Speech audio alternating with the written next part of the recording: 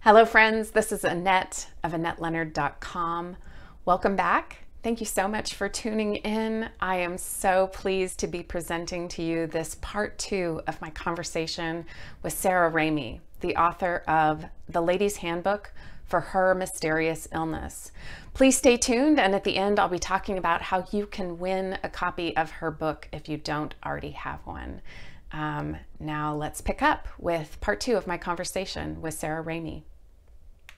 And so, after a decade of doing the dance that those of us with privilege get to do with chronic illness, which is try every treatment under the sun and some harebrained things we probably shouldn't have, you meet Dr. Wonderful. And we get this quote. Dr. Wonderful didn't know what was wrong, but crucially, she said that she would, quote, stick with me, help me maintain at least a baseline of health, and help me keep brainstorming ideas. Yeah. I had a Dr. Wonderful, and I can remember sobbing when that happened, and just the breaking open inside of me of, I am believed, I am seen as valid. Yeah. I am no closer to solutions, but somebody is willing to develop a roadmap and see me through a step by step. And if it doesn't work, is willing to keep trying other steps. And it was transformative. Yeah. What would you say to all the womies out there who haven't yet found their Dr. W?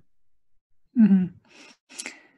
Yeah. So the first thing that you said is really important, which is that I do think that the problem here is that this is currently really limited to people who have like some medium amount of privilege. I think that that's true. It's really hard to find doctors who take these problems seriously. And if you do, it's usually, not always, but it is usually outside the confines of regular medicine, which means that it's probably not covered by insurance. And that's usually problematic. That is not, that doesn't make that type of medicine that they're practicing elitist. It just means that insurance isn't covering it. Like regular medicine. Their medical system is broken.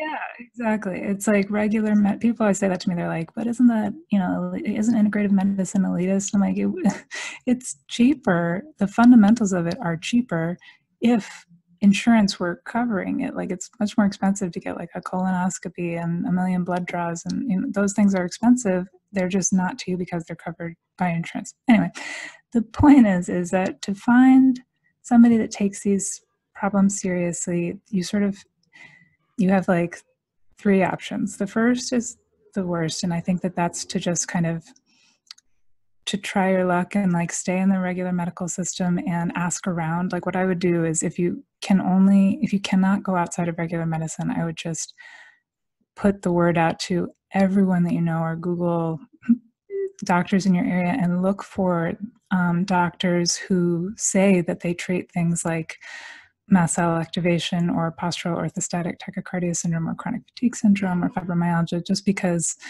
that indicates obviously that they take those things seriously. It doesn't guarantee that they're a nice person, but at least they aren't going to say like, oh, I don't buy all that, which is a lot of doctors are going to say that. And it doesn't matter that they're wrong. Like they just, they're still going to say that. And importantly, the Mayo Clinic, they treat postural orthostatic tachycardia. They treat mast cell activation syndrome. These are not made up problems. Like it's just that regular garden variety doctors are just, yeah, they're just not there yet. And so number one would just be to Google it, which is terrible advice, but that's kind of where we are right now. Number 2, I would say, is to look into integrative or functional medicine. I talk about functional medicine a lot in the book, just because in my experience, my opinion, it's kind of like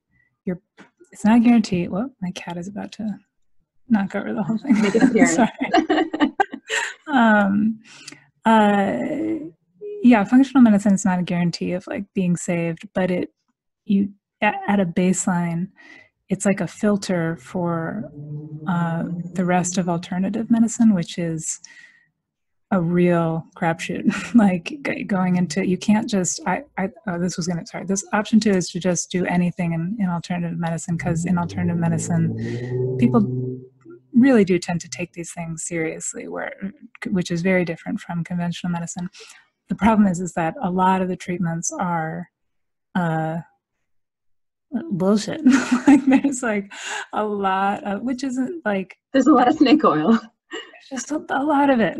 And so, and because I don't want you to flush your money down the toilet like so many of us have done for decades, it's that again is why I just personally, if I were to start all over again, I would just begin with a functional medicine doctor, because they're going to start with the gut. They're going to start with looking at, testing you for Lyme, testing for mast cell activation, looking at your blood pressure, seeing if you have POTS.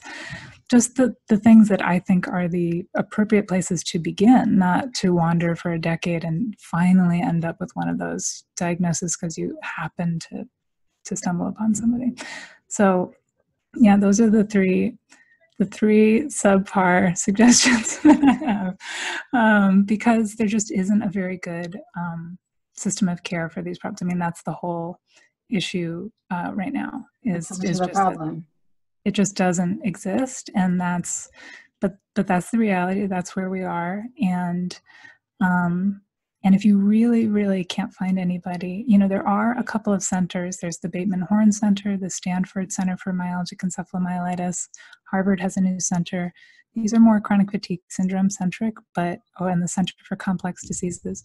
Those are all excellent centers, and they're conventional medicine, but that's just like 4 centers in the whole country for millions of people. So I tend not to start there as a recommendation, just because there's just too many people. Sure. And if you're near one of those, it's good to know about it. Yeah. In exactly. Portland, Oregon, there's the Frida Center, which is a fibromyalgia center. Okay, great. Yeah, good to name. Yes. Hope you're enjoying this special edition of the podcast, my interview with author Sarah Ramey. If you don't yet have a copy of her book, The Lady's Handbook for Her Mysterious Illness, I highly recommend the book. It's so great. You can pick it up at your local bookseller or online where books are sold. Also, if you're interested in winning a copy of the book, I have details about how you can do that on my social media. The links are in the comments section wherever you are watching or listening to this. And I'll be giving away a copy of that on April 17th, 2020. So please participate if you'd like to win a copy. And be sure to tune in tomorrow for part 3 and the conclusion of my interview with author Sarah Ramey. Thanks so much. And until we're together again, I appreciate your energy and participation, and be well.